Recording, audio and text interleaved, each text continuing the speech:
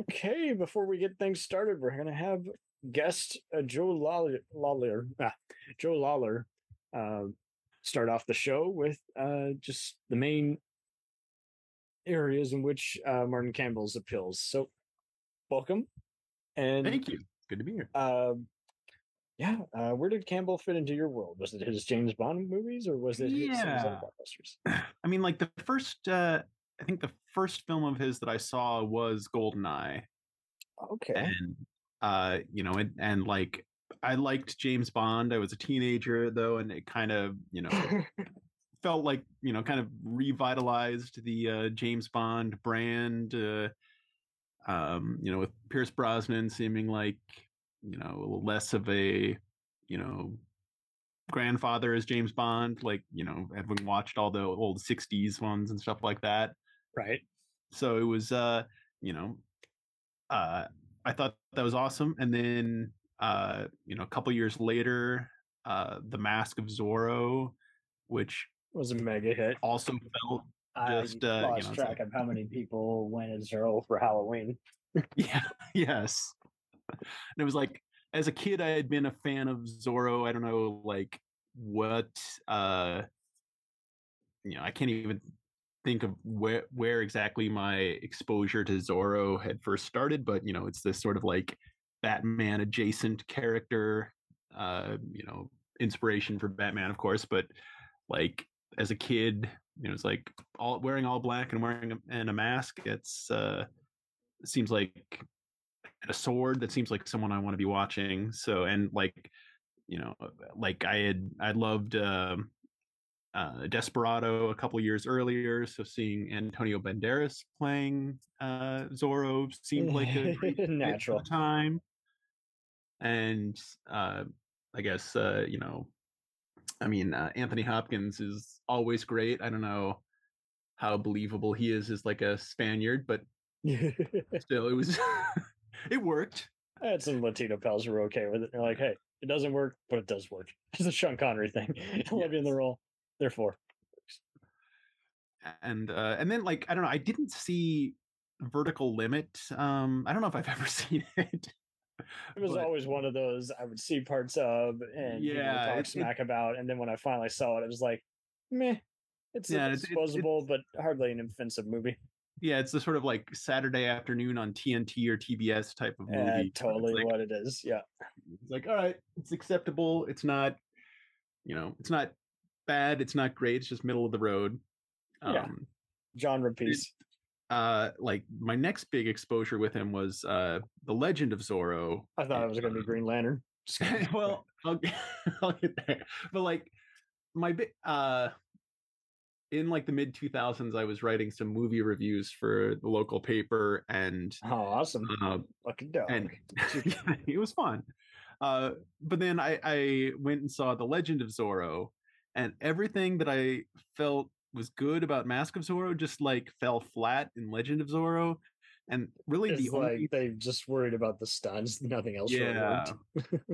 and because it was like, it's like Zorro is dealing with it's like Mexican politics and all this stuff. And so the only thing I really remember about that movie was my headline for the review, which was Zorro more like Boro.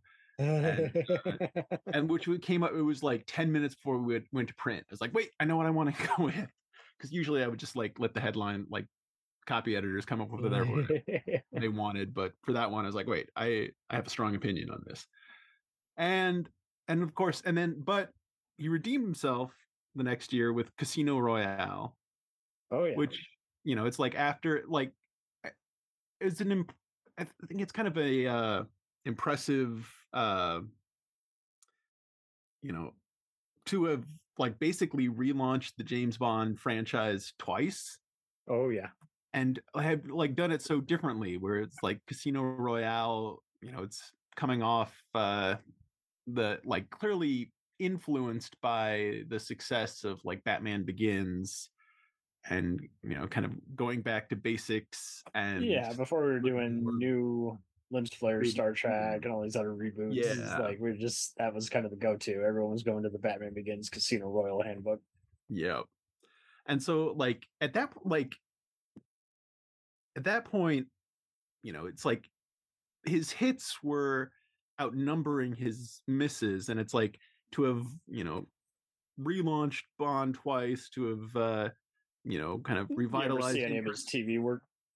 no, and that was I was looking over that because he's got that big gap between uh films where I assume he was just like making TV in the UK mostly, and I saw like a few Yeah, they were American big on shows. like PBS, BBC type Mm. shows, just Rally Ace of Spies and the original Edge of Darkness before he Oh helmed the yeah. remake movie years later. Yes, which is also one I have not seen the film version of Edge of Darkness. Is it worth seeing? It'll be a like it or hate it. I think the issue Sure. was it was just too dark for a mainstream audience, and Mm, then Mel Gibson's scandal happened. So then it was pretty much it was one of those people were liking it. It was one of those I saw it, but I didn't feel good after it, so I just didn't come back sure. to it like another. I mean, I don't have to feel good, but it just didn't feel as. I just feel like both the writer William Monaghan, his dialogue always sparkles, but Mhm. he's done better grim work, and I just felt like I don't know. This is decent, but after even seeing this miniseries, I don't feel like it really holds a torch to it. It's just a different version of the story. Sure. But then, of course, Green Lantern, which, all right, going back to like, He like in late. Night Shyamalan, The Last Airbender, he got locked out of the editing room, and I was seeing a funny blur where he was critiquing Quantum of Solace, but they had it as Green Lantern director hates the new James Bond. Well, it was so like, I was like, when I first, like, the first previews I saw for uh, Green Lantern, I was like thinking, this could be good. I'm kind of a DC guy at heart, and I like Ryan Reynolds. Pennyworth and Gotham for the win. Yeah. And then I was like, well, it's the guy who made Goldeneye, the guy who made Casino Royale. It's like there's a chance this will be a good movie. And then Mm-hmm. I went and saw it, and it was just this. My I sister and mother both saw it, and then a month later they're like, "Oh yeah, we did see that. That was terrible." And it was one well, of those just like they kind of just took them to soak it in. They didn't think it was as bad as the press release, sure. but the shit the stank caught up to him eventually. Well, yeah, because it seemed like, I mean, clearly they were going for like a Marvel feel, but Iron and Man in yeah, space. and like, and it's almost kind of surprising that Martin Campbell didn't end up like, he seems like the kind of director that Marvel would have had for like one of their phase one movies, where he's that kind of, Yeah, at Hugh one point or another, Johnson they wanted anyone who had type. done a big blockbuster to helm one of their movies. He said he's not invited to either camp anymore. No, He said no. in a Reddit. He didn't give details. I'm like, yeah, I guess that makes sense. But he's just like, it like, I mean, because he's like, kind of like journeyman director where he's not like an auteur, like, like, I mean, like M. Night Shyamalan or uh, Christopher Experimental like Nolan type guy. Soderbergh. Yeah. It's like, you think, I mean, he's the kind of director who's, very competent, and will give you some good action scenes and probably gets things done on budget and things like that. Hmm. But he's also not someone that you are like, oh, visionary director Martin Campbell. But but he's also not, like He's Neil not Breen, workman something like like a that. Richard Fleischer or I don't know. He's not a wannabe of Richard Donner. Even Mhm. yeah, I would. So here's the question: Would you rank him up with maybe the other Antoine Fuqua's, Jonathan Mustow's, or even just other guys who are kind of just the go-to guys? Just show a hero getting their hands dirty, get a good performance, and have some decent set design. Yes, I Seems mean, yeah, I mean, that's like, you're not gonna, for the most part, feel like, good genre piece, not yeah, yeah. I not mean, award like, winning. it's like, this will sound like an insult, but it's like, you know, well, I'm a little dated here, but like the kind of movies where it's like you see it at Redbox and you're like, all right, yeah, there's a an actor that I'm familiar with. Oh, it's the guy who did some movies that were good. I'll check that out. So it's like and it's like The Foreigner is like right on that level where it's like two actors, uh, uh Pierce Brosnan and Jackie Chan, who but are also a little past their prime, but they're also taking chances with that movie and kind of playing against type. And He always has like, characters just like in unusual roles, so I think that just yeah. he lets them do that without relying on them to carry the movie. And I take it you saw the protege in Memory. Mhm. Yes, yes. And like, although I saw it and I didn't see it all that long ago, but I don't know, it hasn't stuck with me that much. But it's one that like Friday, I'll Saturday night revisit. slugfest. Yeah, it's like if it comes on, I'm not gonna change the channel or something. But The you know, bigger the scale, the more freedom he gets. The less of the scale, then it's just kind of a one-time rental. yes, yes, exactly. And and again, like, has Memory been released yet? I have not.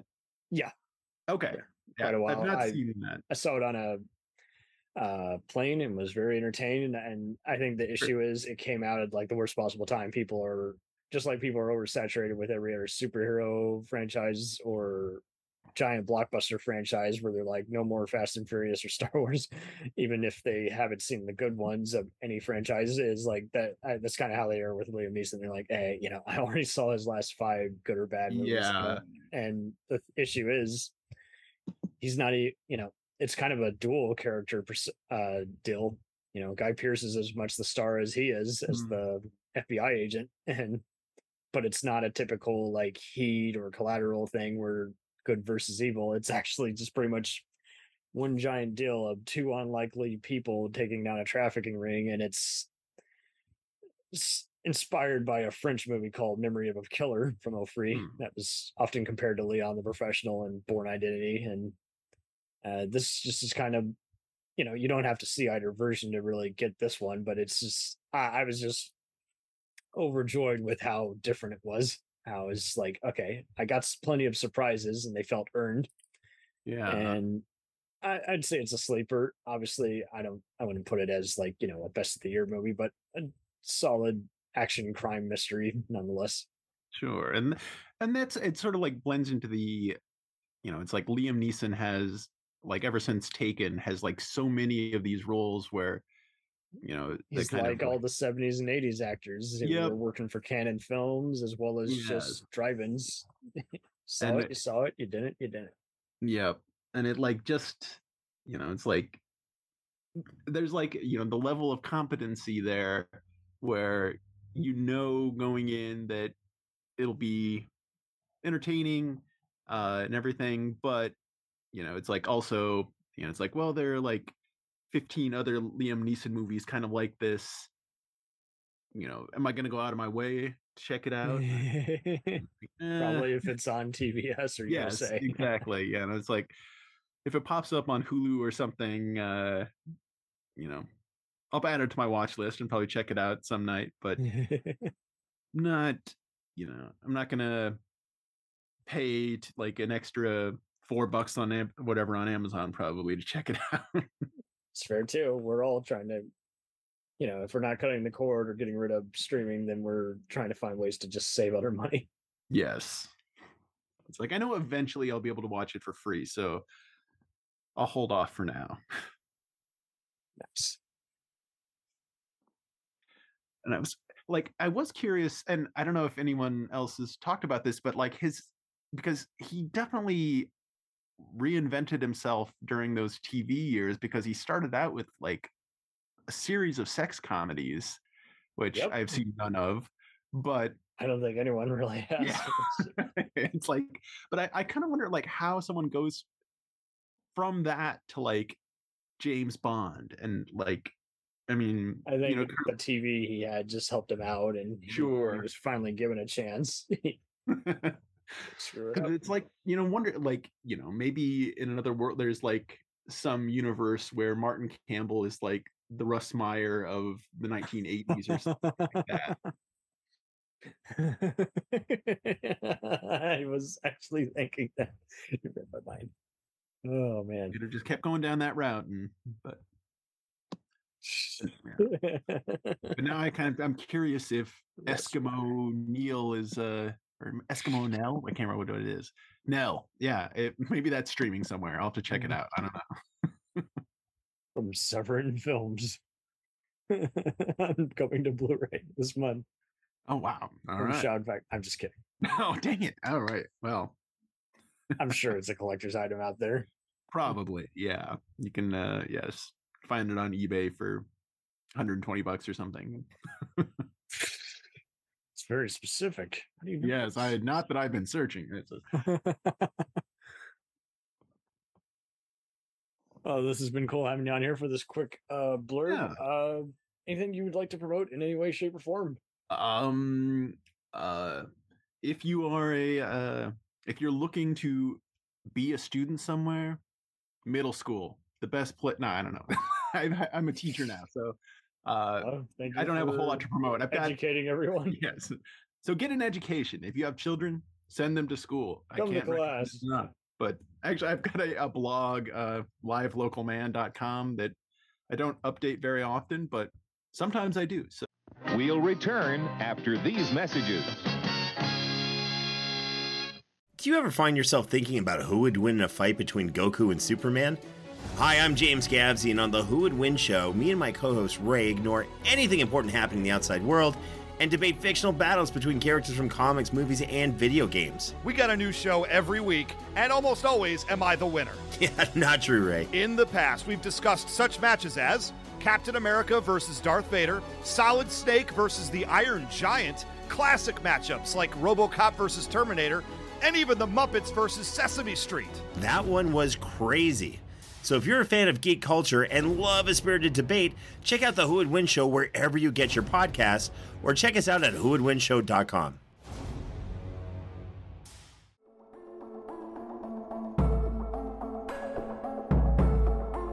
We let things pile up in the DVR, we add them to our queues, we wait for the DVDs and Blu-rays. We time shift. The Time Shifters Podcast. Sci-fi, horror, fantasy, superheroes, comedy, action, film, television, maybe some not-so-current events. Find us on iTunes or at timeshifterspodcast.com. Cool thing about Blind Knowledge is we are in multiple countries. We are worldwide all across the globe. We are in the US, we are in the UK, we are in Canada, Germany, India, Japan. We're in Australia, y'all.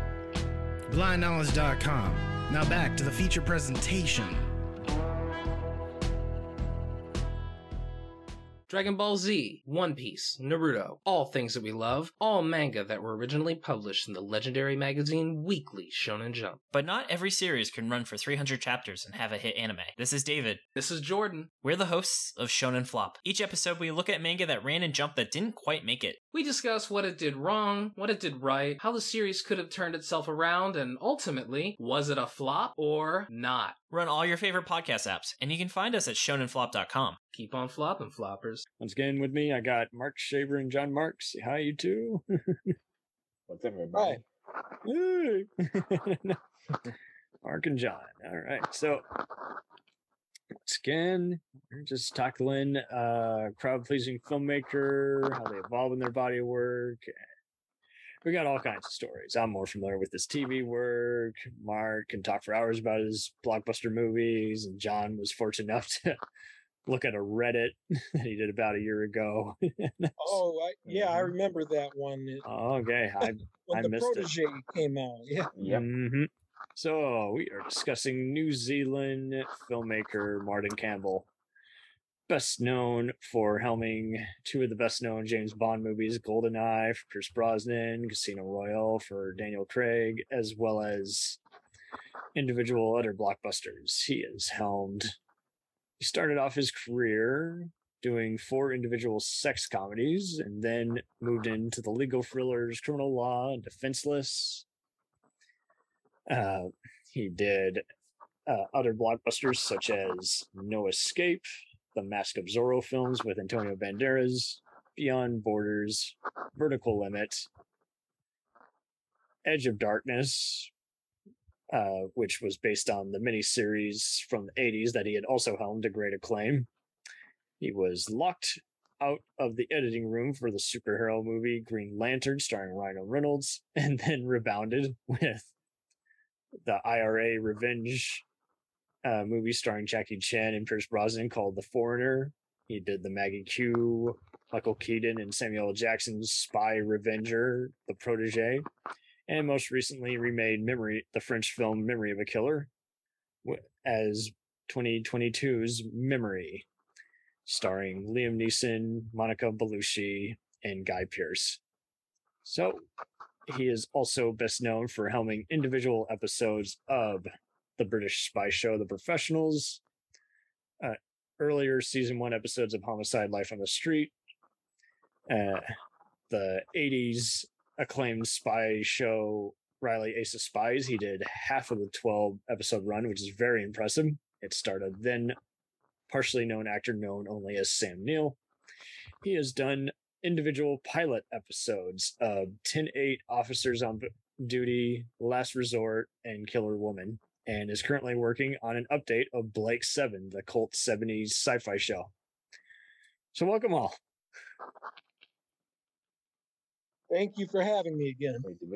Yeah, this was fun. So this is wild how whenever his name is brought up, people will often just like individually ask, who's a action blockbuster guy who can do some drama and can give us the goods? And often I see him brought up, especially when people want a gritty blockbuster or a no-nonsense kind of movie. I see him on the same list as others like Antoine Fuqua, Denis Villeneuve,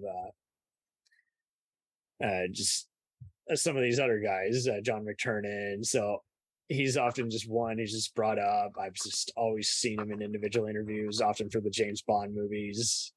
And it seems like he's just one of the few who, other than Green Lantern, no one's ever made into an internet punching bag. Pretty rarity. Very true. So, Mark, what was your introduction to Mr. Campbell? Well, like most people, it was GoldenEye, or probably most people, I should say. Yeah, first big British American one. I mean, No Escape did okay, but it was mainly a VHS one. It flopped at the box office. Yeah, that's one of them I haven't seen yet. Oh, really? Okay. Oh, I haven't seen it. I've wanted to see it. I believe there's a Blu-ray coming out in 3 weeks, actually. It's already out? In 3 weeks, it comes out. 3 weeks. Okay, yeah. Who's doing the remaster? Shout. I think it's Unearthed Films, the name. Blue Underground? I think Unearthed Films, that's what. Okay, let's see. No Escape Blu-ray, 1994. No, not the other Pierce Brosnan. No Escape Blu-ray. Okay. Also known as Escape from Absalom nationally. Okay, Blu-ray.com does not specify when it's coming out. It's supposed to be the 18th, from what I remember reading, of October. I see. I'm it's sure Umbrella Corporation. Wow. Oh, okay. Not to be confused with the Resident Evil company, but yeah, Umbrella Entertainment. Yeah. And it's under the Escape from Absalom, and it's the region free. Yeah. They're a pretty cool Aussie company that, much like what's Arrow, has been really good at making region free releases that people can buy. Yeah. Have you seen the film? Oh yeah, way back in college, I was a big B movie guy. I was getting into all kinds of weird action, sci-fi, horror stuff, and if I liked an actor, I would do my best to see as many of their big movies as I could. And Rapid Share and Mega Upload was a big help. So I saw this one, and I was like, I couldn't not see it. It also had Lance Henriksen and Ernie Hudson and Stuart Wilson in a very villainous role. You might know him from Lethal Weapon Free and Mask of Zorro. So there you go. Wasn't he also, correct me if I'm wrong, wasn't he in the Teenage Mutant Ninja Turtles 3? I don't know, but I wouldn't be surprised. But yeah, no, so this movie No Escape was kind of mocked, but it's often been pretty well liked by those who like similar stuff like Fortress and The Running Man. And it nowadays when people review it, they'll joke how the aliens look like the Cylons from freaking Battlefield Earth. But yeah, it was produced by Gillian Hurd. You know, was married to James Cameron, so that's some good production value. And okay, I think it's pretty well liked by Ray Liotta fans, just because he's a no nonsense guy who escapes a futuristic prison. And I know when he was interviewed, was it for that Sopranos movie? He mentioned how much that was one of his favorite films that he did. Or someone said that interviewed him. It's good to know, because you see so many who they would kind of act like an NBA star or a rapper. If something didn't sell or make a hurt, then they would instantly disown it and act like I fucked up. And it did some decent business. So I want to say it was probably Mask of Zorro and then followed by GoldenEye. And I mean, I was trying to remember what I saw in what order, you know? It's where it's a blur for me, because I saw pretty much all the James Bond movies back to back, along with Casino Royale. They were always being marathon on Spike TV and AMC, and I had cousins who had DVDs, so the rest is history. And that's how I saw it. Okay, even better. So Bond marathon, yeah, and I mean, don't get me wrong, there were plenty of other movies and shows that would re-air a lot of the same stuff. FX and the Fox channels would always re-air Vertical Limit. Beyond Borders was on the movie channels, and again, the Zorro films were always on TV, just especially the first one, just always on something like TNT, ABC Family. It was easy to where you could show it for a family and without getting afraid of what was being shown on screen being too intense. But yeah, so I had fun kind of going through his 80s shows, which I always meant to see, and then I finally had an excuse. And I gotta say, Riley Ace of Spies might be just one of the best spy shows of all time. It's practically the guy who was known for inspiring kind of Ian Fleming's work. But yeah, it was about a real life spy named Sidney Riley, who was a Russian-born adventurer who worked for the United Kingdom and the British Empire, and he just helped with the overthrow of various places like the Bolsheviks. And it's written by Troy Kennedy Martin, who did a lot of British TV, but he and Campbell just followed it up with the Edge of Darkness miniseries, which starred Bob Peck, who you might know as the game warden in the original Jurassic Park. And it seems like the Edge of Darkness miniseries was pretty well known. It just got replayed quite a lot, I guess, on PBS type channels. It is an interesting cover-up story. It's just 6 very taut episodes. It has Joe Don Baker as well, and a very unrecognizable CIA guy with his own agenda. It has music by Eric Clapton and Michael Kamen, and Jonah Wally was really good as the murdered daughter who keeps appearing to the main character in visions, telling him, "Don't avenge me," you know. And it's just very emotional and exciting and just lots to chew on, and not easy to watch either. You really got to be in that mood for a very dark vision. So why do you think he is able to tackle all this gritty subject material that other people struggle to do?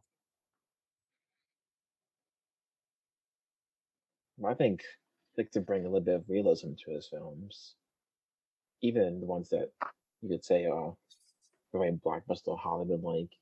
Yeah, he's very respectable production values, because there's others who can only do certain kinds of tones. They can basically only do just sarcastic type remarks and just over the top action.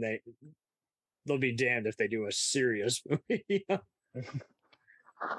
Just they can't do it, or that's what they've been hired to do, and they haven't been able to successfully pull off a legit serious thing. And it seems like he's one of the few who's able to have all these over the top aerial stunt work and helicopter camera work, as well as set a mood of suspense. He seems to be a suspense guy first, who happens to have all these fight scenes in occasional movies. What would you say, Mark? Is just his main? I mean, there's just a certain feeling, like John said, like kind of realism. I mean, not every scene in every film, but there's like a believable quality, I'd say, to most of the action in his films. And it's just, I don't know, there's just a certain style, very limited CGI, even in his recent stuff. Yeah, he seems to be one of the few who's using blanks, kind of like Fuqua. He's all about and kind of playing with different elements. One minute he's mystery, the next minute he's a spy movie, and then he's a revenge movie, and then he's a little dramatic. I mean, yeah. There is a serious tone kind of underlying. I mean, my top three are GoldenEye, Casino Royale, and The Foreigner. Totally.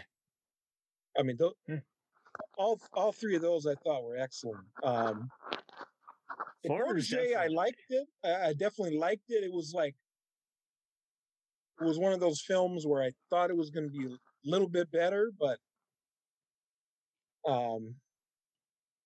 he seems to be critical proof, though. I mean, legit, like critic proof, because like his movies almost always seem to make decent bank. And yeah, I mean, he's successfully this has been pointed out.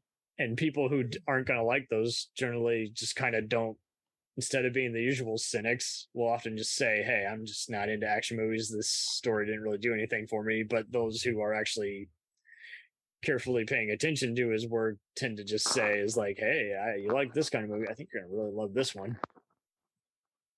Like, he successfully launched both of the last two James Bond actors. He did their first films, so he's very meticulous. Yeah. He's very fascinating seeing the making of, how he's all about just giving a feel, and he's like, I would like it. I mean, that would be awesome if maybe they hired him to do whoever they choose as James Bond. Hey, why not hire him to do the next film? But I kind of doubt it, but you never know. I have a feeling they might, because I know they trust him more than other directors. So he seems to just legit love putting on a spectacle without getting caught up in only how the stunts are done or only how the tension is, and he seems to leave his actors alone. Like, he trusts them, so he doesn't. And John said you had some pretty cool stories about how he goes about casting people. When the Protege came out, I thought legit, like, oh, Maggie Q, she was in Nikita's show, Designated Survivor, makes sense. Like, no, he cast her because he saw her demo reel from a multi-character drama that no one saw. I'm like, well, jeez.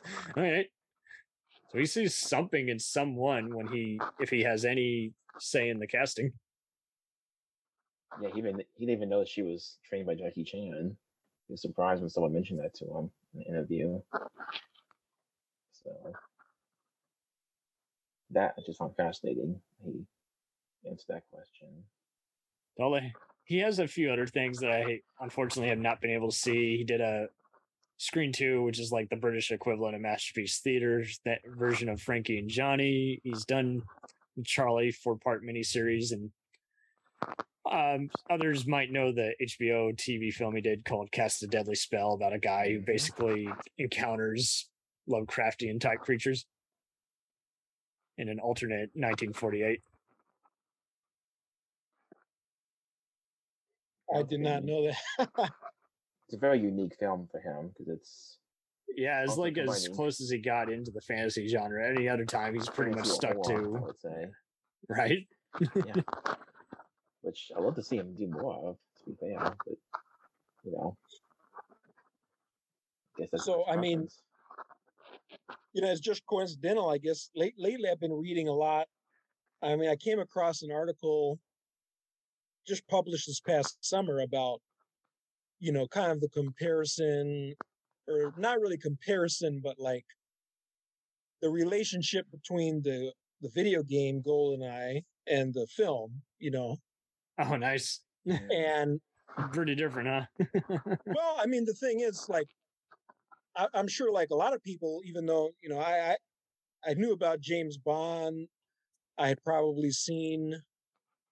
I know I had seen at least part of a movie on TV one time, but it was really, the GoldenEye game when that came out, and when I first played it, I mean, like I was hooked, and that game really it really got me into the 007 world, like. Oh, really? Yeah, I mean, after I was like obsessed with the game, then of course I rented the movie on VHS, and ever since then, I've been a big fan. You didn't have any folks who were into it or anything? No, I mean, I've watched, if I say, hey, to my parents or sister at the time, like when we were kids, like, hey, do you want to watch these movies? Yeah, they would watch them, but they weren't somebody who would watch them on their own time, and oh, wow. they weren't somebody who would introduce them to me. I would be the one who said, hey, can we watch this, but interesting. Yeah, they were dad movies basically. Yeah, so I mean, everyone had their favorite, and much like all the various Star Treks and Twilight Zones of the world, you pretty much, even just the Robin Hood and Zorros, you didn't know what you liked until you watched it, and everyone had their own opinion, and so you had to say, well, I still got to sit down and watch it. Yeah, the only thing, like I said before, my sister had introduced me to Bruce Lee films. Yeah. So you were all into just, again, practical action. Yeah, so I mean, that kind of, it opened up the floodgates, and then I had a great friend named JP. Actually, he's the one, he had bought GoldenEye, the game, when it came out, and I would play it with him all the time until I got my own system and my own copy of the game. But I got to give him credit for a little bit of the action film, like influencing me on getting me like further into the genre, with like Dolph Lundgren. I remember, I mean, he had this film called Joshua Tree. Yeah, Army of One. Army of One. Yeah, I mean, I was like 11 or 12 at the time, and then, just blown away. I don't think I had seen a John Woo film at that point. So that was like the first time seeing that style of, like, obviously Vic Armstrong tried, he admitted he tried to kind of reference John Woo's style from like Hard Boiled and stuff. So yeah, totally. He's kind of interesting in that, because everyone else was pretty much just imitating what they wanted. Anthony Hickox admitted that he basically just did, when he was doing the movie, he was the go-to sci-fi horror guy for a while. And then when he started doing movies for like HBO, he did one that had werewolves called Full Eclipse. And basically he was just doing his parody of John Woo. Yeah. Makes that one.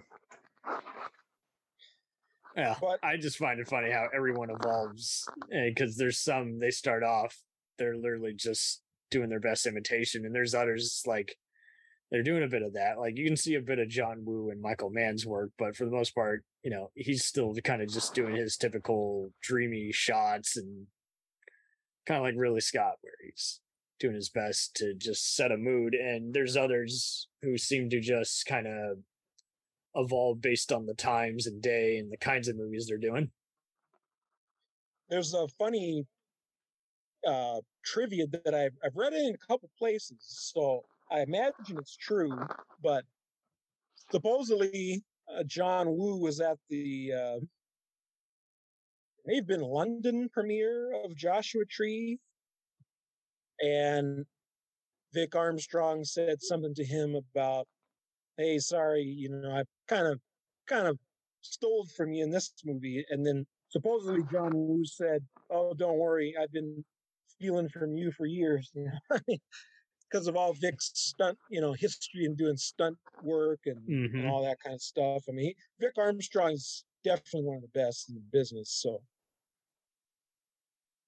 Oh, definitely.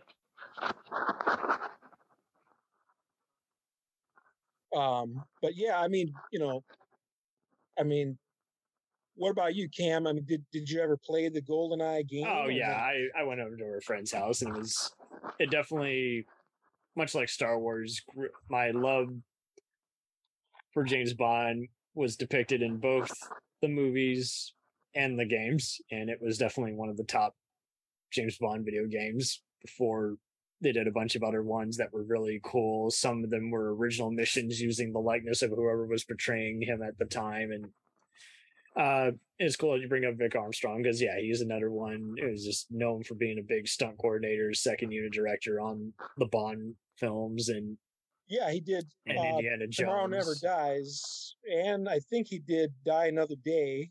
Yeah, well, yeah, pretty much it. Throughout the rest of that run, he was the stunt coordinator, second unit guy, and he joked how he just basically brought a lot of his Indiana Jones friends, including Terry Leonard, who was the swordsman in Raiders: The Lost Ark, and he basically was like, we went all full blown Die Hard on Tomorrow Never Dies. But yeah, no, I mean, Campbell is interesting because, like, he kind of, again, yeah, Cast of Deadly Spell is a big fantasy movie that keeps getting rediscovered because it's a Lovecraftian thriller. Any obscure movie that he's done, I've always been thankful to have checked out, even if I've been disappointed, but I haven't really been all that disappointed by his work.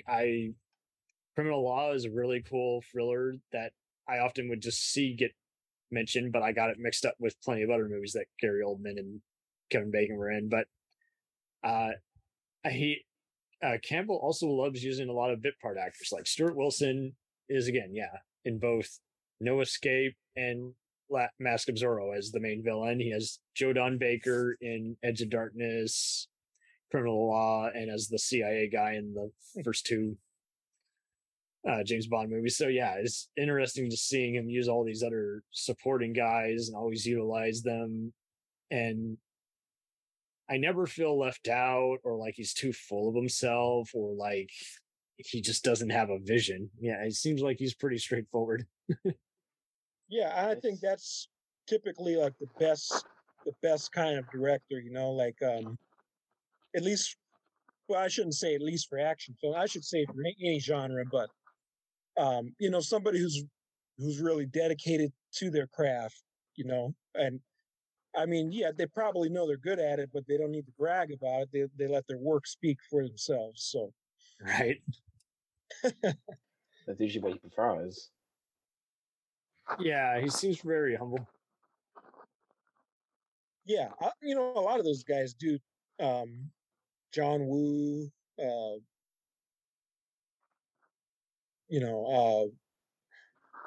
I'm sure Vic Armstrong comes across that way in his interviews and stuff. The dude is hysterical. Yeah. Well, did you guys see Memory or not yet? I did. I'll let John go first on it. I had the chance to see it on an airplane recently.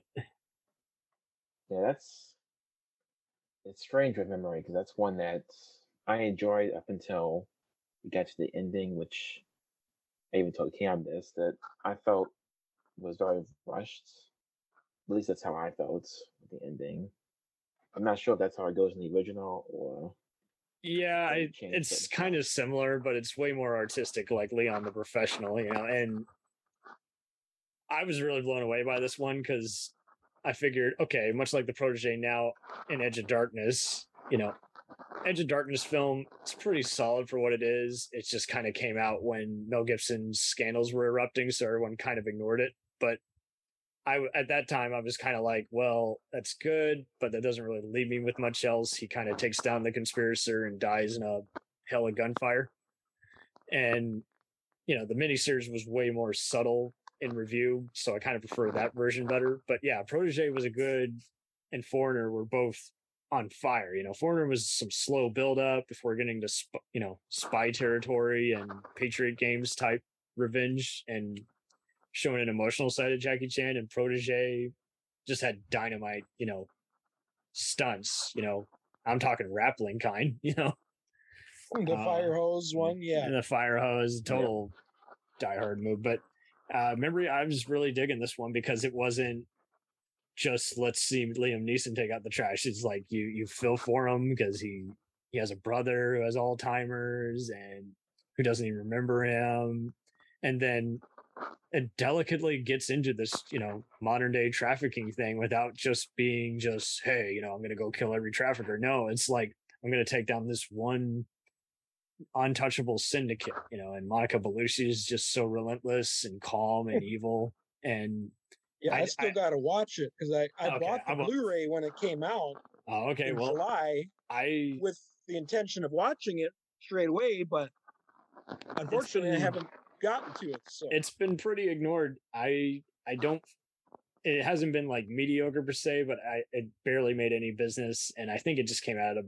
I think it's just audience exhaustion, just like we've been seeing a lot of people talk smack about superhero movies that are out, and I'll be honest, I don't care. I'm done with it. But I'm and other horror movies that are just kind of driving people up the wall because they're just not taking any more chances. I was just really pleasantly surprised because like Ray Stevenson is in this and he's really douchey. And I just, instead of just being the billionth like Heat or Collateral or Training Day arc where, people are doing a big cat and mouse face off, I really dug how you got story, of again, a hitman who is changing his ethics and trying to take down again the traffickers who were his former clients coincidentally. And then you got the again FBI guys in El Paso who also want revenge against these traffickers. And I just love plot A and plot B. They both align pretty well compared to say some of these other movies, which they do a good job with the police work, but the gangster just isn't threatening enough, or vice versa. The gangster's fascinating, but the cops are just plot devices to just keep everyone in line. And I just really dug how they both just played off each other. And I find all the performances very unrecognizable. I actually dug the final plot of who the mystery assassin was. That's what did it for me. I was like, okay, really cool. I was thinking maybe I'm too smarter than the average bear, but I actually did not expect that. They seemed like they might go there, but oh well, there you go.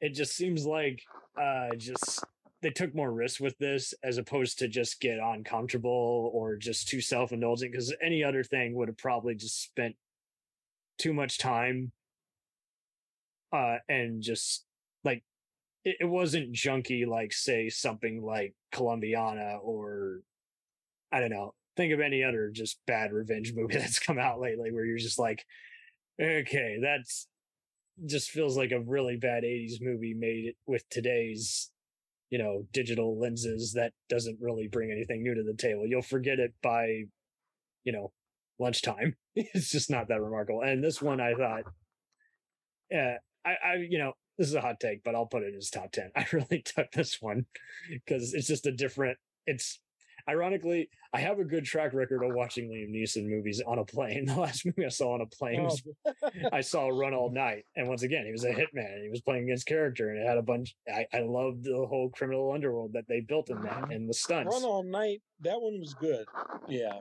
Compared to the other ones where it's basically kind of like how Bruce Willis got into, where he's playing, or Stallone, they're playing Rambo or John McClane, but it happens to be in a different, movie. Yeah. I mean, I kind of tuned out of the Liam Neeson stuff, like after Taken. Like Taken was great, but then the sequels were not so great. Yeah, those were terrible. Then it just seemed like every other film he was doing was kind of like. I mean, Blacklight came out, and John and I were hesitant to watch it because we saw the movie that the filmmaker had worked on before, Honest Thief, and we're like, well, this one literally I did see Blacklight, and that was very average, just like that one.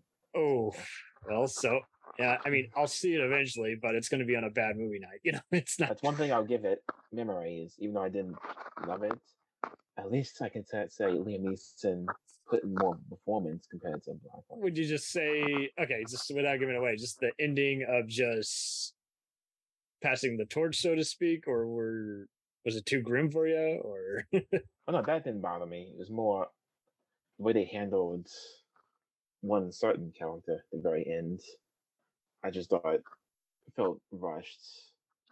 All right. I'm not gonna say what. I just thought there was all this other care into it because, like Ray Stevenson, there's the Punisher, there's Titus from Rome, and he's kind of been wasted in a lot of movies. And it didn't feel like a movie where I have to know the actors to love the movie, because there's movies like that too, where you'll watch them and you're like, yeah, but without them, there's nothing here. Yeah, I didn't feel like it was them doing their billionth take on Heat, where I'm the Pacino and you're the De Niro.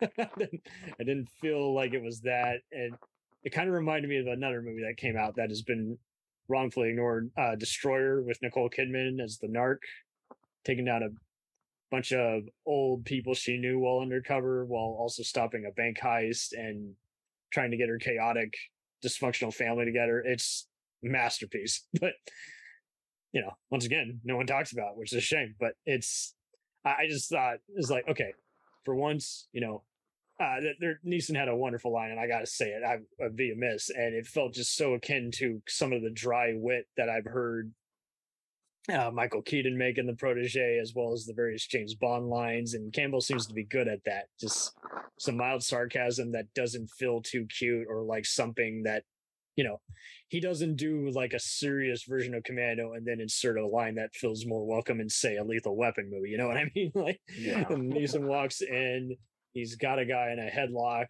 and a pistol to his head, and he says, and the guy is like, "Oh, why are you here?" And he's like, "If I'm already here." He's like, "I didn't do anything wrong." He's like, "If I'm here, then something is wrong," or something like that. And I lost my shit at that. I was like, "That's perfect. The '80s and '90s are back." Well, let's talk about The Foreigner for a minute, because very hard to talk about subject matter, and when's the last time, Jackie Chan, he was always, he was in movies with chaos in them, but none of them that were like serious. It was often just a violent version of Charlie Chaplin and Buster Keaton, and here he is. Well, and the thing Jackie did, like, on a rare occasion, he would do something like a little bit more serious, like Shinjuku Incident. 1911 was really good. That one war movie. Yeah, that one I didn't like it, but you're right. It was a serious tone. Worth it for the dynamite toss. But yeah, there's, even the last two police story movies he did took a very unexpected, gritty, Yeah, the Police Story 2013, that's another one. And remember though, 4-1 New Police Story is like, it wasn't as successful as the 2013, but I was like, here, Pierce Brosnan's in it, but he's not the lead. He's the second one, and he's the bureaucrat who's keeping him in line because he knows who's going out and avenging, and he's speaking in his fluent, Irish accent as opposed to, Americanized. So it was different. And we talked about the movie coincidentally just a week ago, because Cliff Martinez's score is pretty engaging. Oh yeah, it is. Yeah. Yep. Especially, I remember, I saw it in the theater. That was one I was like looking forward to so much. Oh, nice. I remember it had to have been in 2016 at some point. I'm trying to remember, but 2017. Yeah. Well, no. Yeah. That's when the film came out. But prior to the film coming out, there was the trailer. Okay. Yeah. Oh, yeah. Well, even before the trailer came out, there was this, and you can find it on YouTube, I'm sure, somewhere, but there was, being a big Jackie Chan fan, that there had been some kind of Jackie Chan, like, mashup of the trailer, right? It was like his 4 upcoming films at the time that they did like a little sneak preview of. It was, oh, wow. Railroad Tigers, Kung Fu Yoga, I think Skip Trace, and Skip Trace was so bad. So that was like the first time I'd seen any footage of The Foreigner, and it was like when Jackie's in the kitchen with that silence. I think it was, it was like machine gun where he's like taking out the trash at the end. It was like, and you knew it was going to be something serious because of the plot and Martin Campbell and this and that, but to get that first look at it, it was like, okay, yeah, this is gonna be Wasn't good. it co-produced by another Chinese company? I think you're right. I think I think It wasn't I'm Saban not who sure put if it one out. of Jackie's companies was involved in the production Okay. too or not. Let's look it up. All right. I don't know if it was Sparkle Roll or The one of those. Foreigner, produced by Styx here in the U.S. and Wuzhou Film Distribution, Netflix in the UK. Yeah, okay, so yeah, Yeah, but I Wanda think the film, Pictures. Yeah. oh yeah, Wanda. Yeah. So I mean, the film, I think it was great for Jackie Chan because Even without him, like it's just so taut. You feel this. You don't. It's just so natural. It just really. yeah, I mean, is. it doesn't. You're right. It didn't have to be him, but I mean, specifically for him, and specifically in in a U.S. film.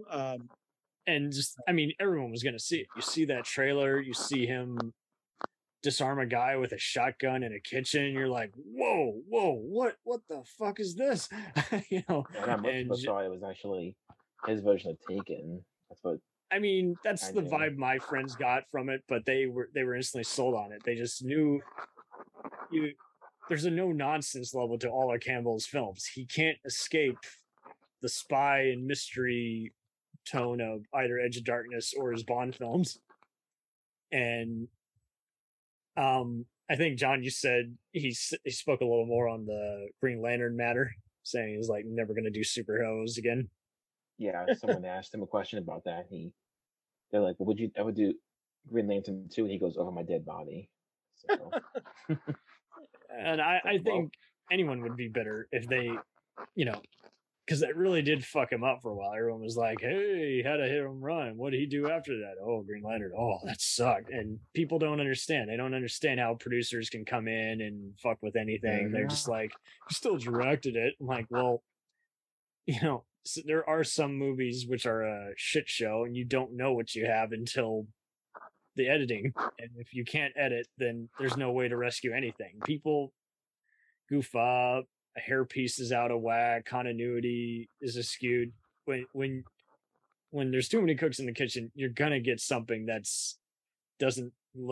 just does not signify or justify the budget. So that's just that. I mean, Francis Ford Coppola has successfully shown that you can do a good movie regardless of whether or not you are invested in the material or not, if you're following all the right beats, you know, good shots, good scenery, good, you know, something that matters. And there's just a lot of people who don't get that. They just think, oh, well, I've seen people even go so far as to make a stupid remark like, oh, they wanted to make a bad movie. I'm like, no.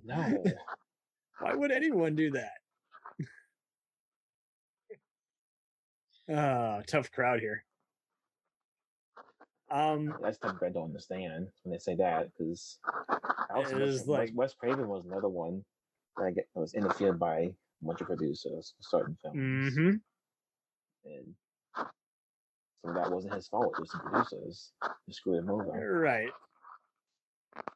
Even then, like, I gave him a pass compared to other people because I knew he believed in his visions regardless of what came out. He didn't. There's so many other people who get shat on, and it's like, you see, it seems like some people just need a behind the scenes story, or they just want to blindly go off IMDb and say, well, you're just as good as your last movie. I'm like, well, maybe yes, maybe not.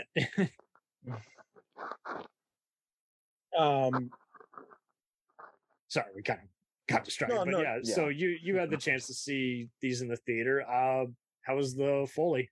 If you don't mind me asking. Well, I thought it, it definitely looked and sounded great. It was just, regular theater. Obviously, it's called we got a chain up here called Celebration Cinema. So I kind of like that name. Owned by Earth, Wind, and Fire. Now, go ahead. I wouldn't be surprised. It's like a local. I think it's some guy named Jack Lokes or something, like from here somewhere in Michigan. And he had like started this chain, and but there's like quite a few of them around the state. I don't know how far it goes. I'm not sure if it goes out of the state or not, but Far enough. they even have like over in Muskegon, there's a drive-in theater that is like, I guess it's owned or operated by this chain. So as long as it's not mobsters, I'll support it. I don't think so. No, but I mean, then it's going to turn into an to, Inspector Tequila shootout here.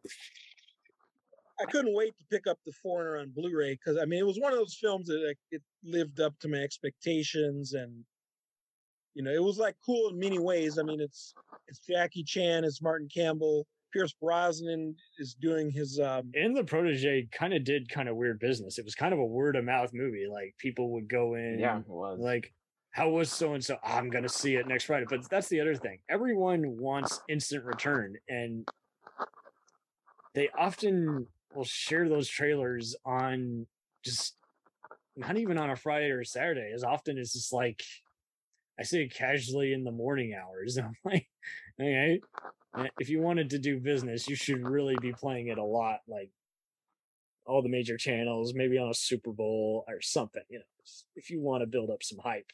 And Plus, I don't think released it at a bad time when everything's shut. Other films coming at the same time. Yeah, like Protege, we were still recovering from COVID, and we had too many superhero movies coming out that time. And then, you know, with The Foreigner, I don't know. Just about everyone I know, every martial arts pal I know saw it opening day. That is for sure. I did. Oh, there you go. Like, yeah, same with Protege. So there you go. I saw the Protege when it finally came onto Prime, and I enjoyed it very much. I hate how everyone seems to just act like you must always go opening day. It's like you will make your money back. And I know this shouldn't be like a Milos Forman, you know, where you do a crowd pleaser like, you know, One Flew Over the Cuckoo's Nest and Man on the Moon and Amadeus, and critics love your work, audiences love your work, but your movies just notoriously don't make money. And I would hate for that to happen to Campbell, you know. John, you said that you checked out that Reddit when he was doing it live last summer. Yeah, because I asked him a question about the Protege. Did he answer your question? He did. Oh, nice. It was about the final fight. I asked him how many days did it take to shoot that, and he said it was roughly 2 days at most. Okay, so that was interesting. I was checking it out. I just hope nothing happens to him, because I would hate for anyone, you know, to just, because he already had to dig his way, you know, out of a hole with Green Lantern, you know, and I don't find it the worst, but it's pretty lame. Like, it's just very unremarkable. You're thrust into all the, I think some of it is just the bad CGI, but the other stuff is just, you don't know where anything is going. And then, you know, I don't think Ryan Reynolds was comfortable doing his comedy shtick in that one for whatever reason. It just wasn't. Again, it was kind of like Vampire in Brooklyn. 1 minute you got Wes Craven terror, and then the next minute you got Eddie Murphy saying, "I'm going to do me," and it kind of felt like that. Did you ever see it, Mark? I know we talked about it way too much. Green Lantern, I did not see. You know, I've never. It's one of those films. I haven't heard anything good about it, but you know, I mean, it's like. It's funny as my sister and mom saw it in theaters, and they were like, "It was okay," and then afterwards they're like, "Yeah, wasn't that the movie we saw that was kind of lame?" It was kind of a slow afterthought. Like, those who didn't mind it still just barely had anything nice to say about it when just in hindsight, when in review, because there are some movies like that you'll watch and you'll be like, "I had a fun time," and then I think hard about it, like, it was kind of dog shit, you know? That's happened to me quite a few times. But yeah, I mean, with all our other greats kind of making movies that kind of flop at the box office, like The Irishman, you know, was pretty high critical score, but didn't make all that much money. And I saw on that same flight on the way back, West Side Story, and I was like, hey, you know, I love the original. It had some potential, and I love you, Spielberg, but it's kind of, man, just a self-indulgent, unneeded remake. And so I would hate for Campbell to just get caught up in just some other just clusterfuck. And he seems to just fortunately pick a lot of these big enough productions that he gets half the budget of what he typically gets, but he doesn't get something that is just like, wow, no one got along. No one wanted to work on this. I know his. I wonder. Go ahead, Long. Oh no, you go ahead, John. Well, I was gonna say, I know I read somewhere that he's apparently going to reteam with Millennium on the film with starring Eva Green somewhere, but I'm not sure if that's true or not. He's been attached to a lot of things. He was attached to Unstoppable before Tony Scott got it. He was attached to Hunter Killer, that Gerard Butler submarine movie before Donovan Marsh took over. I'm sure he's kind of that guy. He is the B movie guy who is like kind of like Antoine Fuqua. Is like, you can work for Lionsgate or you can work for Universal, but get it done on time. The only movie that I just honestly got to say is I don't hate, but it's just not great. It's very forgettable. And I know you looked at that Reddit and he said he was disappointed with the movie as well, was Defenseless. Yeah. I saw it. I saw the cast and I'm like, oh, Barbara Hershey, Sam Shepard. Okay. Another witness protection, legal kind of movie. Okay. I like those kinds of movies. And I watched, I got the VHS at a thrift store one day and I was like, man, it's kind of just, man, this. I fast forward for some of it. It was very extremely dull. And what's funny is a TV edit of it was released on DVD. Why would you release a TV edit of a movie? It's kind of just a movie that's been forgotten, and he seems to kind of forget it himself. But yeah, I didn't hate it. Like, it would never make the worst movies of all time, but it was just, it might as well have been a TV movie that didn't go anywhere. It's just, I'm surprised it got a theatrical release. I gotta say, in hindsight though, Vertical Limit is like his thinnest script probably that he's had. Yeah, I agree with that. And I forgot Stuart Wilson's also in that, but I don't hate it. And don't get me wrong, it was on like several like worst movies of the year lists just because it was so unrealistic. But I kind of see why he was asked to do that. Is a return to more expensive mountain climbing stunt work. What would you say,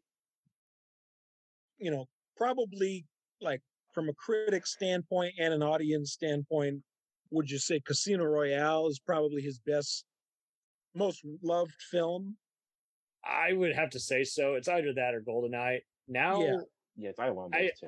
I hate to say this, but I've been seeing some people shit on GoldenEye more recently. Like, I got that in like junior high, and it was often by those who just grew up. They're more gamers than they are movie guys, so they just never found the movie all that great, which is wild. Because, I mean, yes, it's James Bond. It is implausible, but I'm invested in it, and there's some great henchmen in both these movies. And I mean, if I had to complain, I might say Casino Royale is a little long during the card game, but I do kind of like that second half. That's it. Yeah. That's really the only negative thing about that. I think you only notice that on multiple rewatches, though. I mean, you're so engaged. That's what my dad noticed when he saw it in the theater. Card game. Well, and you had the honor of finally seeing Beyond Borders. I think Beyond Borders is just criminally ignored. It's another just wartime drama. It has Angelina Jolie and Clive Owen as these Peace Corps guys who are and a great score by James Horner, and it's just showing how they get caught up in it. And it may not be one that you remember, but it is an interesting post Salvador type movie that's very intriguing. So, John, did you ever get into the GoldenEye game as well? Oh, I did. One of my brothers had that game. Yeah, okay. So you had your share of getting shot in the face. Yep. Yeah, I think I'd have to go back and find that Reddit again. I actually came across it recently when I don't know if I Googled Martin Campbell or what, but I saw the archive thing, so I have to go back and look. But I think I remember when he was doing it, I think somebody might have asked him if he'd ever played the game, and I think he said he never played. I think he did say that. I mean, many filmmakers, and it's not to shit on them or anything. They're not gamers. They stay in their lane. It's kind of like how now we're seeing all these big time filmmakers helm a hit Emmy winning miniseries and all these other movie stars who are now getting paid 30 million an episode to do a big, 5-season run. Like that's what Kevin Costner's getting fucking paid per episode of Yellowstone. No joke. So 30 million an episode. And that's where the money is now. So everyone's lifted off their preconceptions. And now I think after Sonic, people are now finally realizing, hey, you can do a good movie off of a video game. It doesn't have to be something forgettable like Uncharted. You can do a hell of a time. You can do something for everybody. And I think it's just like we were mentioning. I mean, we're looking at the 90s. Campbell could have easily been offered something like The Rocketeer or The Phantom and never worked again, but he didn't. He was just kind of he just picked enough brains in his work on hit British TV and got, after GoldenEye, he pretty much got offered every other blockbuster that everyone else passed on, and he was like the fifth one up. On IMDb, it actually said in the trivia that John Woo turned down the opportunity to direct GoldenEye. That's so wild. Yeah. And then it's kind of interesting because he ended Isn't up he a doing big Bond fan? I thought he was. Mission Impossible 2. Yeah, he gets Mission Impossible 2, and then again, just Paramount edits it, has Final Cut approval. It's like, man, I mean, there's so many people who would kill the Spielberg still to this day wants to do a James Bond movie, and it's been denied. He's been cock-blocked by the Broccolis. Oh man. Yeah, I didn't see No Time to Die. I'm sure probably you guys have seen it. Yeah, I haven't seen it yet. I have seen it.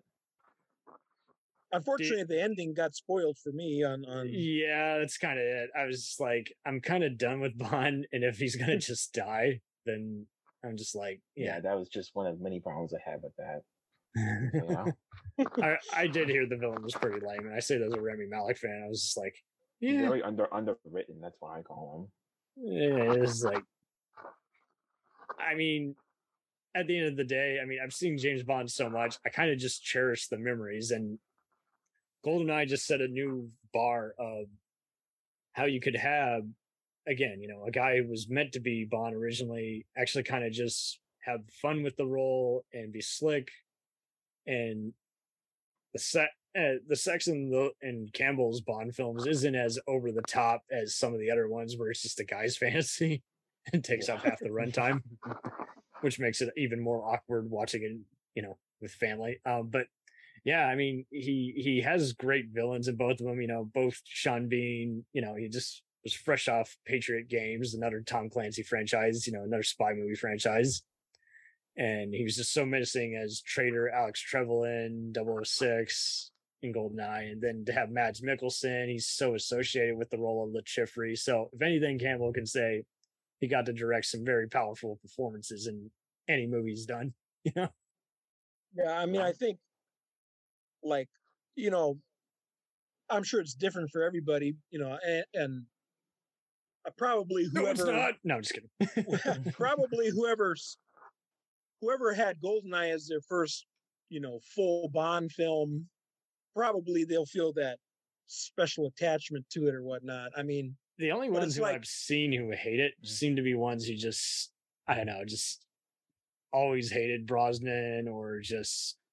They hate the score. I know that's one thing people hate is the score. I do see people hate on the Eric Serra score, and I'm like, I mean, it's different, but it's not one that I think is out of place. But I don't know. I mean, I've got, like one of my good friends. He hates on the movie, but he loves Casino Royale. I think it's like, and even my wife, I showed her both. She had never seen a Bond film, so last summer I showed her Casino Royale, and then I showed her GoldenEye. Oh, nice. And she also said, yeah, she liked Casino Royale a lot better. I guess it could just be datedness. I don't know. I'm not quite sure. It seems like some people say GoldenEye is too cartoonish, but I don't really think it didn't really feel that cartoony to me. But it's not cartoonish compared to Roger Moore. If anything, it's still pretty engaging. And I mean, that's basically where the franchise definitely feels more like shall we say, kind of Die Hard or all those other Well, I mean, just giant blockbusters. The action scenes, I mean, that's something Martin Campbell, obviously he excels at. Like the tank chase is very exhilarating. I love. Yeah, the tank chase. I mean, all of like all of the gunplay parts of the film, and just, I mean, it's like, he has his characters being very blunt, and they always feel like they are mismatched, and yet they excel at that. I have yet to see a performance where I'm like, that just doesn't fit, or I never feel he never comes off as workmanlike. And I know a lot of people of his type often get placed in those kinds of things where they just let the cameras roll and try to get everything done on time. Right. With no creative license or any signature style or sense that they actually want to be making this movie.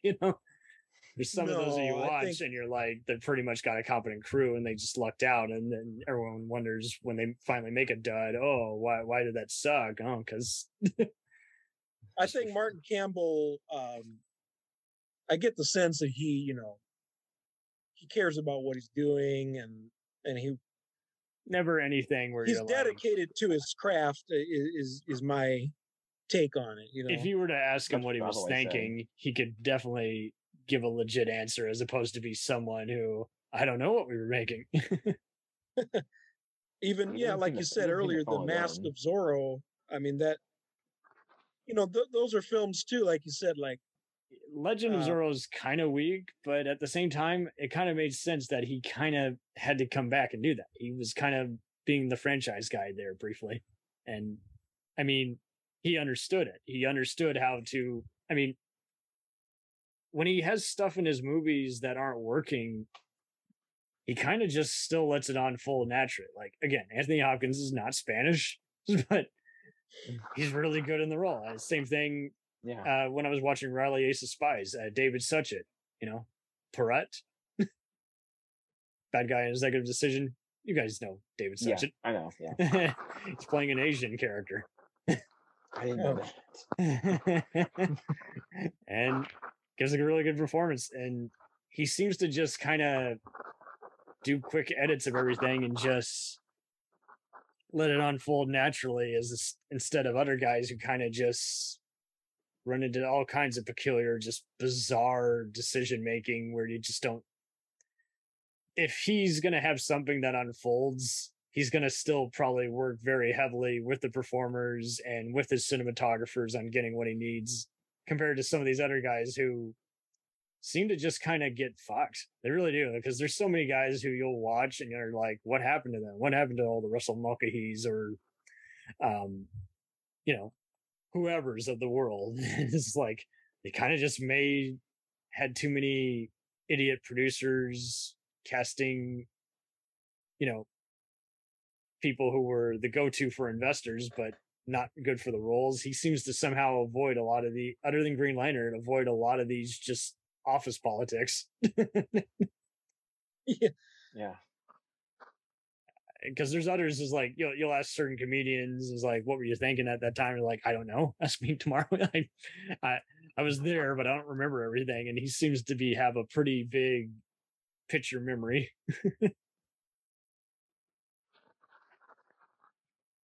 But yeah, I'm not surprised that he hasn't played the GoldenEye game. He seems like a kind of guy who just watches a good movie and says, I want to do. That's what I'm inspired by. Well, something I was going to say, I just read it recently. I probably read it a long time ago and forgot about it. But, one thing I did notice, it was probably... You noticed? No, just kidding. Right. It was probably, the second or third time that I watched GoldenEye, because, first I saw it on VHS, and then... It's a hell of a fun time. You're going to take it out because you either like that Bond outing or want to introduce it to friends or want something that, will invest you but won't be heavy. Yeah. Then I bought the DVD and watched that, and then I watched it again at some point, and that probably was like that third time that I noticed, okay, um, the sets in the film, some of the sets, it's like the video game has it almost exactly how it is. And then then I read that they actually, the company Rare who made the game, they actually visited the set. That makes sense. I was the same way with Star Wars games, where you pretty much hear the full uncut John Williams scores half the time when you're playing those games that you only hear like maybe a segment of in the final cut of those movies. So yeah, it's the same thing with Bond, where you're just like, and even later ones, I feel like kind of like, so if there's anything, kind of like how every Bond video game, like especially Everything or Nothing and Nightfire, had to try and be the next GoldenEye game. It was like everyone pretty much from that point on is like, you got to make it like Campbell's, GoldenEye. Because don't get me wrong, there's plenty of other ones that people liked, but not necessarily at the time. Like Dalton's films were criminally ignored. Some of the ones that Moore did that most audiences generally liked, like The Spy Who Loved Me or For Your Eyes Only, just got ignored by all his goofier outings. And it's kind of just one of those things. Is like, so it is cool that he had two, rendezvous with Bond, and then most of these movies have been pretty well liked by audiences instead of just being, I saw it, but it was just okay, or it was just good, but I don't remember it. Fortunately enough, I think a lot of people did remember The Foreigner and The Protege, especially genre fans. I definitely, out of the movies that audiences liked, I definitely saw those being pretty well ranked on certain sites. So The Foreigner was, they definitely made Taken, Equalizer, John Wick money. They definitely did. It's just, how can you compete with even Equalizer or John Wick? Those are big cash flows for both Sony and Lionsgate. So to me, that film seemed like it didn't disrespect Jackie Chan, right? It didn't exploit him. It presented him to, because I think the average, well, I don't know, it's hard to say, but I think the most people on the street that you talk to, they probably would associate Jackie with only like comedic action and that kind of thing. But just stuff like that where you're like, okay. But yeah, I mean, if you go back, like you said, like in his Hong Kong, at the peak of his career, really back in like the 80s, or from like Project A or Police Story onward until he did Rush Hour. I mean, I wonder what made him say, yes to this project. What was it? I couldn't find anything if he said he loved the script or if he trusted the director, but I guess somebody must have said something, Obviously, Brosnan was going to say I remember him saying in the interview that he loved the script. Okay, so there you go. But I wonder what made him say, I'm going to trust someone like Campbell. Was it just knowing his work, or? I read one thing that he said to Campbell, like, because Jackie, as you know, I mean, most of his films aren't that violent. I mean, they're a lot of action. Super Cop 3 is fucking rated R, and it's harmless. I'm sorry. I mean, some of those films back in the day, they had some blood squibs and some killing or whatever. Armor of God has someone get shot in like glasses, and you're like, if that's as violent to suffice an R, that's silly. That should be a PG-13. I mean, Rumble in the Bronx, it had an R rating, but it wasn't. I think it's because of the grinder thing, but it's always those the brief grinder, moments and then where people freak out. And the guy takes his pants down, and Jackie like whips him in the ass with that car antenna. I guess that might be it. They said the F word a few times or whatever, but typically his films have been, not hard R violence, and I guess he told Campbell like, I don't mind it being rated R, but don't make it too violent or something like that. Don't make it to where I'm exploited. And I know he didn't talk about it a lot, but he was, like many Hong Kong actors, he was disappointed by some of his American efforts, even though he was probably way more successful than a lot of the other ones, especially compared to Chow Yun-fat and Jet Li. And it was just one of those, it was like, okay, I get it. You're pretty close to the work. And there are some movies that I know as many people who love Rush Hour as the ones who hate it, you know. So it's like, and I guess Campbell must have just, you know, been well pitched. And I mean, again, the story was there, and yeah, you never feel like the movie is on autopilot or just struggling to get to the end of the roster, to the end of the tunnel. So it is a dynamite, pretty fast paced movie. Yeah. And you know, I agree. I mean, like you said, I mean, for any of those Hong Kong actors who tried a Hollywood career, I mean, first of all, I'd say, I mean, obviously Jackie's tried a few times back in the 80s, and then finally where he really broke through in with Rush Hour. But at first he was kind of on fire. I mean, Rush Hour 1 and 2 were great, a lot of fun. Rush Hour 3 was very poor though. Mm-hmm. Yeah, that after that one, I was like, and then he did a few other ones with people who I grew up liking, see his collaborations with. He and Stanley Tong did this pretty bizarre fantasy adventure movie called The Myth. It was not good. I was just like, oh yeah. Well, yeah, Stanley Tong. I mean, to me, they're a great pair because they made, you know, three classic films in the 90s. Really, I mean, Police Story 3, Super Cop, Rumble in the Bronx, and First Strike. I mean, yeah.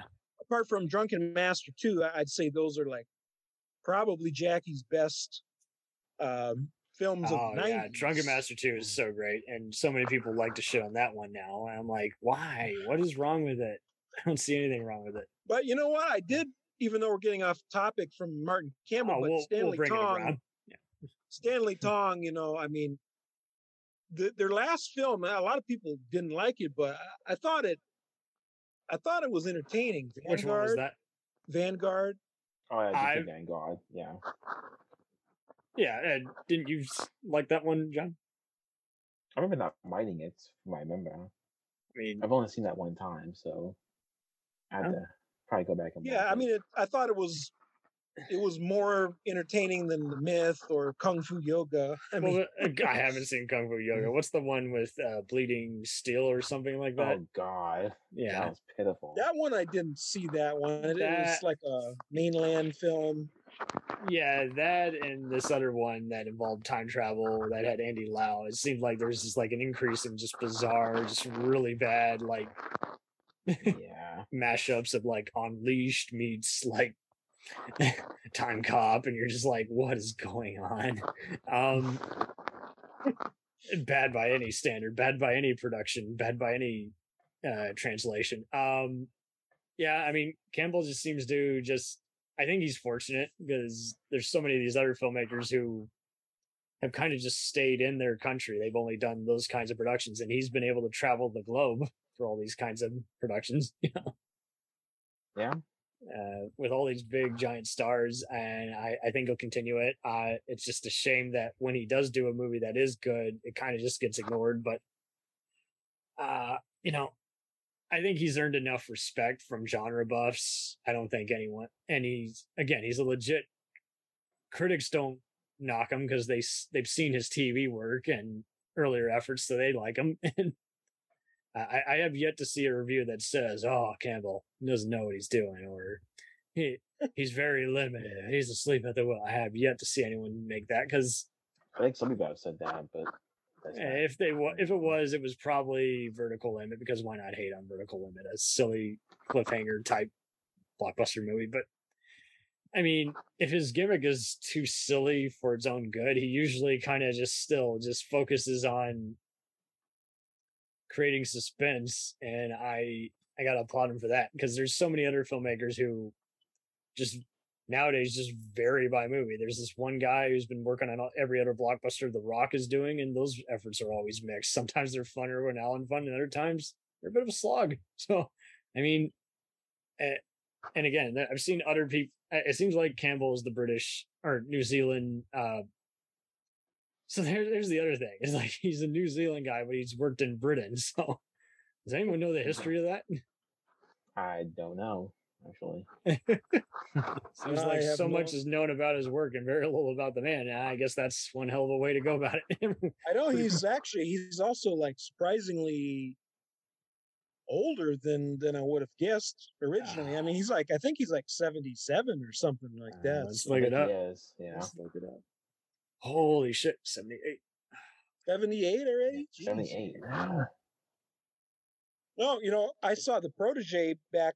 I couldn't make it to the theater for that one, and I asked my wife, "Hey, please buy me the Blu-ray for Christmas." So we watched that one, just right after Christmas, and it seems like he's avoided a lot of just bullshit in general. Like he was attached to like a Birds remake. I'm glad he didn't have to do it. I'm sure he would have done a decent job, but I didn't know he's attached to that. Wow. Well, I was surprised, like how quick. Next thing I know, Memory's coming out. You know what I mean? It's like, wow, he's got a new film out already. And now I think he finished showing that right before he started interviews with Protege. I think so.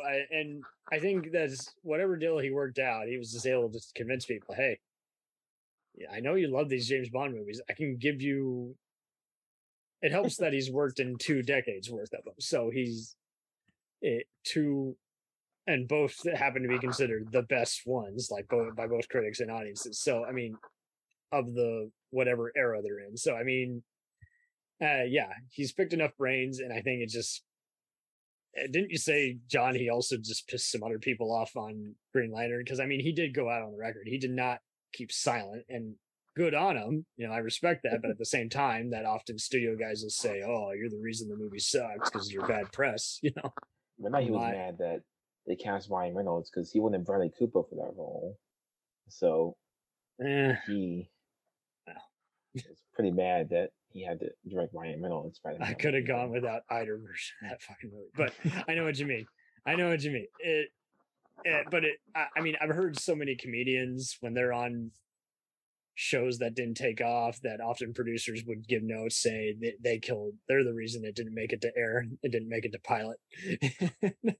And so I think a lot of that does seem to transpire with these filmmakers when something just doesn't turn out. That studios want a scapegoat, and it's always the director. And but see, compared to other ones, I mean, even the ones who I love, they've occasionally had a easily avoidable like line of dialogue that's unneeded, or a plot hole that came up, or a cliche happy and plausible ending. Everyone we know has done eventually just too many rewrites, and that's just what ends up in the can. But I can't think of any of his movies that are just like feel just, other than Green Lantern, which I don't count because again, he was denied final cut, and it seems like they released an unrated version, which did very little difference. It just had extra exposition. So I mean,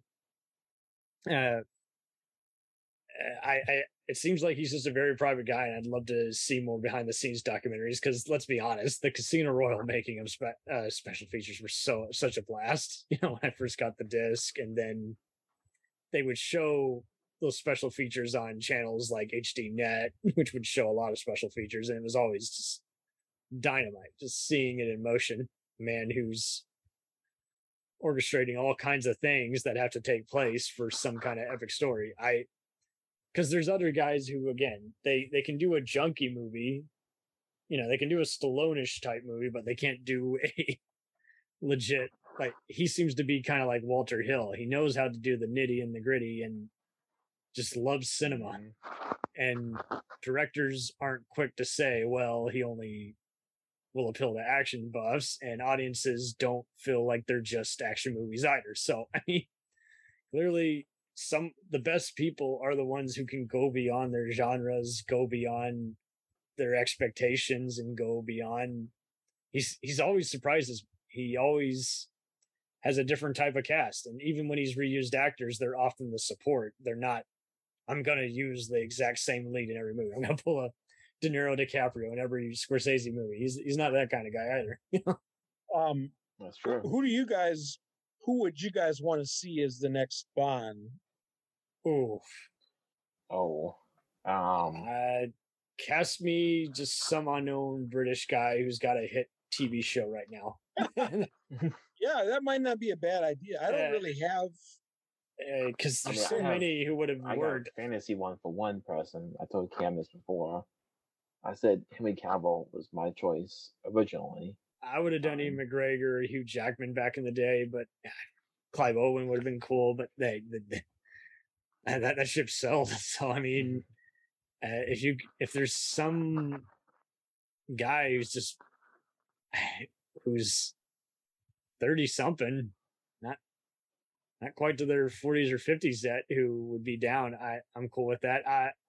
I have faith in Amazon. I know that's controversial to say, but seeing how they've seized all these assets from all their continuing shows that got canceled, like American Rust from Showtime and Sci-Fi's The Expanse, and then doing all they've done their new Lord of the Rings thing, and it's turning out pretty good despite so many people who haven't seen it, who were never going to see it. Because how dare you do a different version of a popular book 10 years later. How dare you, sir? They bought MGM, right? Yeah. So that tells you the MGM vault wasn't much, but I given what they've done with other stuff like Reacher and Bosch, and even other experimental stuff like Electric Dreams, I have faith in them. I think they are they and Apple.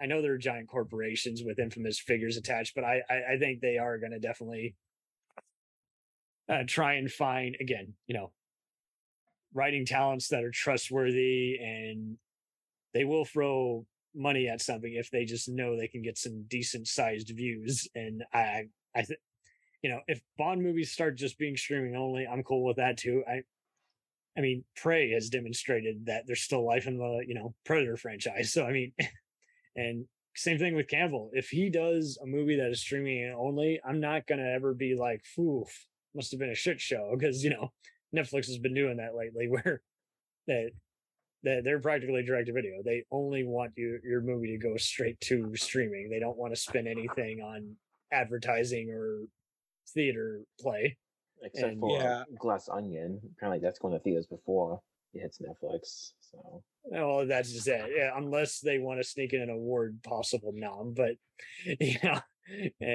but see, the Academy's not doing any of those tricks, and people really are just loving shows that they can binge watch because or movies that do have a theatrical moment, but they can see it now in their great HD TV, 1080 4K.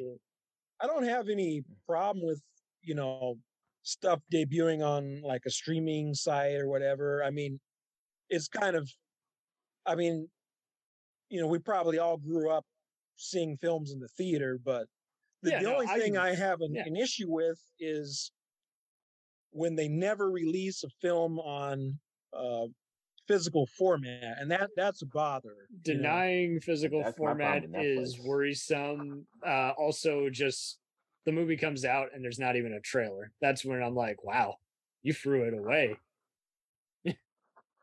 And that's what we're talking about, because like we would see movies like Gunpowder Milkshake and a bunch of other ones, and it just looked like there was a lot of rough red camera edits and cheaply shot in like Atlanta or New Orleans, and you're like, oh, come on. But there are other ones that do have some pretty good production value and have been hits for whatever streaming platform they're on. I just hope whatever they do, like the money shows on the screen and they do pick someone pretty likable, and I hope they go with even a different tone. I think everyone, because that's what's been unique about Bond. It has been picking a different tone and mood every movie, And sure. So I don't doubt you guys. I would not be surprised if Campbell gets called back one more time. Just start off the show. I wouldn't even be surprised if they even do a 7-part miniseries. Do it.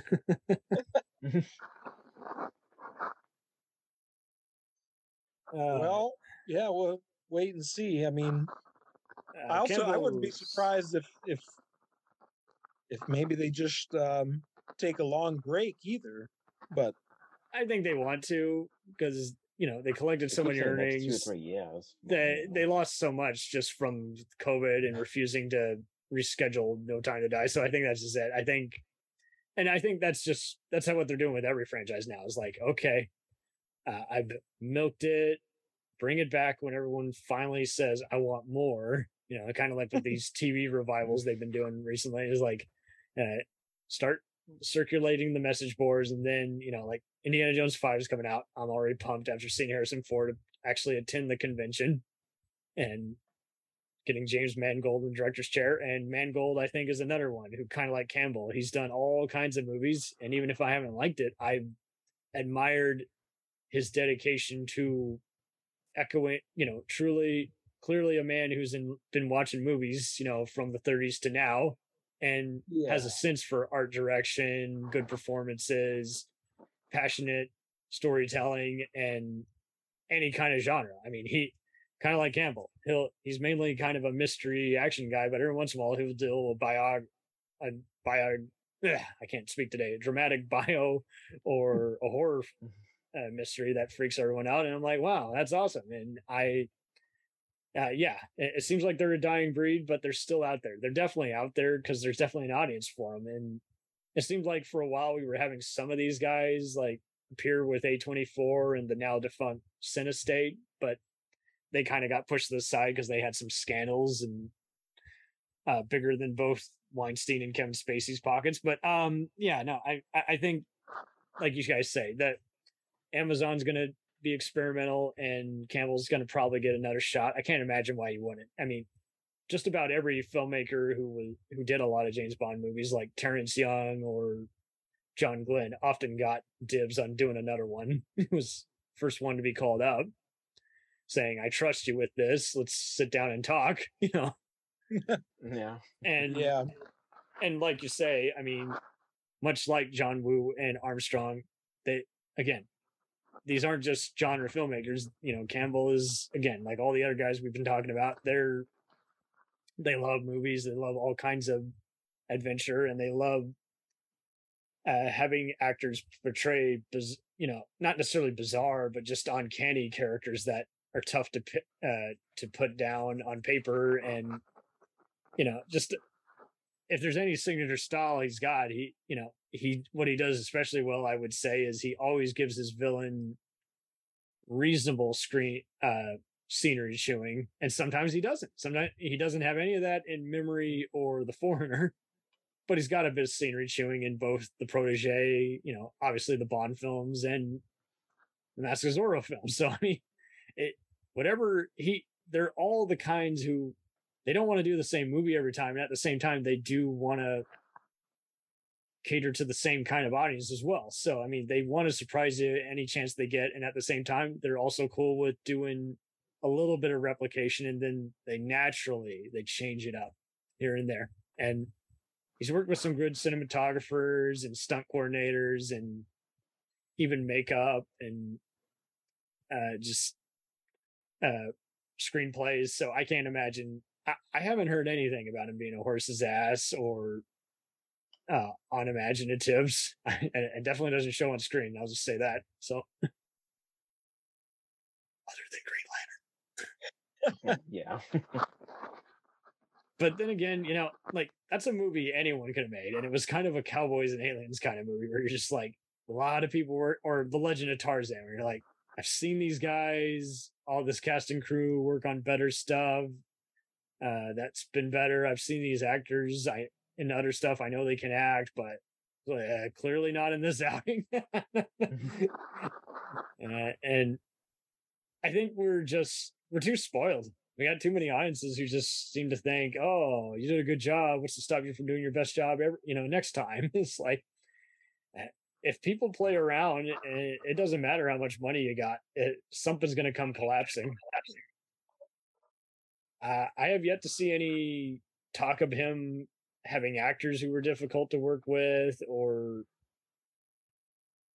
arguing over script rewrites, or it seems like he often has everything pretty much set in stone, and he just naturally from that point on just tells his gaffers and lensers to photograph something suspenseful for the opening credits. So hats off to him. I look forward to his next movies, and even any movie. And once again, even if you want to shit on Vertical Limit or No Escape, they are just literally a product of their time. I would compare him to even Louis Teague, who's done movies like Navy Seals and Cujo. Even if I haven't liked his movies, he is a genre specialist, and I think now that people are craving that people from the 80s and 90s work on some of their favorite movies and shows now. I mean, there's a love for other people like Stephen Hopkins and Anthony Hickox and even Joe Dante, and Sam Raimi did a comeback with Doctor Strange 2, and it was great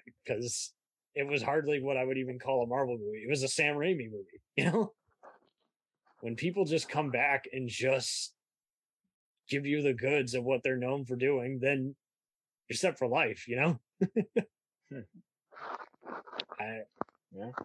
I can't stress that enough. I was worried, just like John, where I'm like, okay, it just feels like they're just doing the Billions sequel. But I was like, okay, it's an Evil Dead mummy movie with Benedict as guest starring as Doctor Strange. That's what it is. I think a lot of other ones that they're getting tired of it. Like my sister showed me an article where Denis Villeneuve and of Prisoners, Arrival, Blade Runner 2, and Sicario was getting into a Twitter war with Neil Blomkamp, from Elysium and District 9.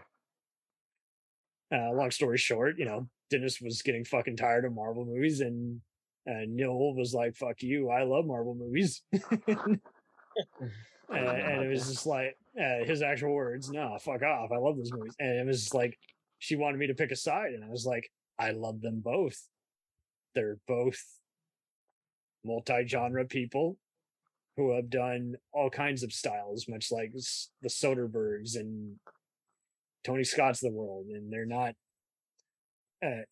Blomkamp, if he wants to, I can see him becoming another James Cameron.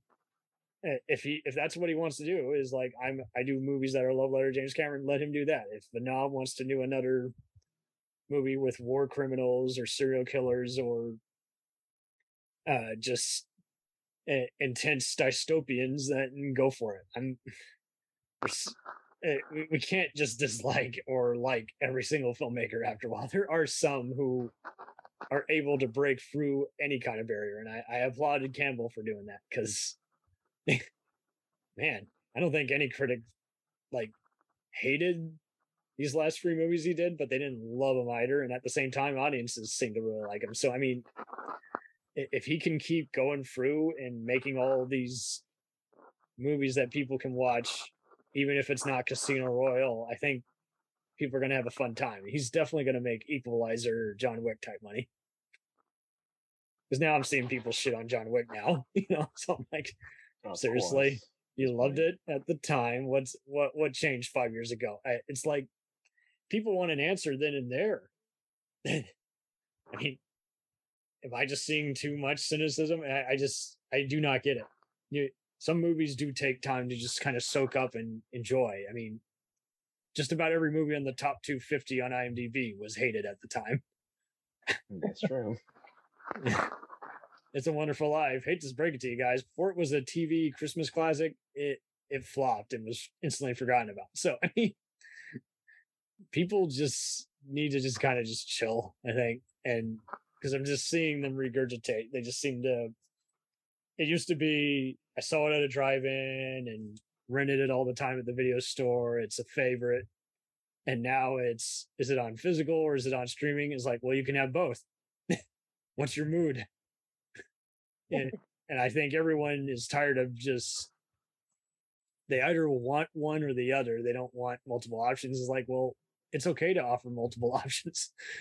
Yeah, I think as long as the option's there, I'd rather have options than nothing at all. Or just one thing and it's just all wrong sauce. It's just like it's just, it gets annoying when certain films, like they say, well, this probably never will come out on Blu-ray or whatever, but right, or we can't even put it on streaming because there's a music rights issue or some bogus excuse, which just means it's just not. We know you love it, but we don't want to give our consumers what they want, so sorry.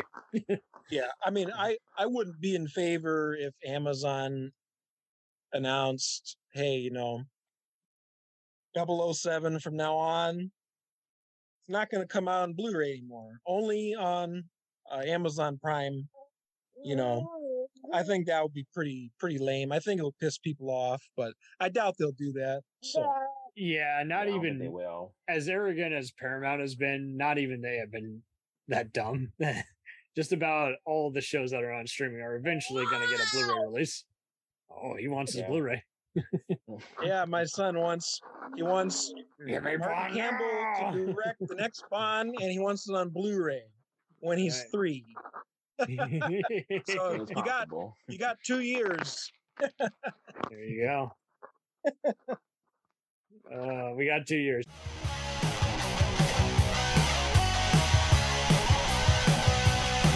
Follow us on the web on Facebook, Twitter, and Instagram. The podcast is available on Podbean, Spotify, iHeartRadio, Anchor, Apple, and anywhere else podcasts are available. Feel free to review our show and leave comments on any of those sites. Thanks a million for listening. It's a jacked up review show.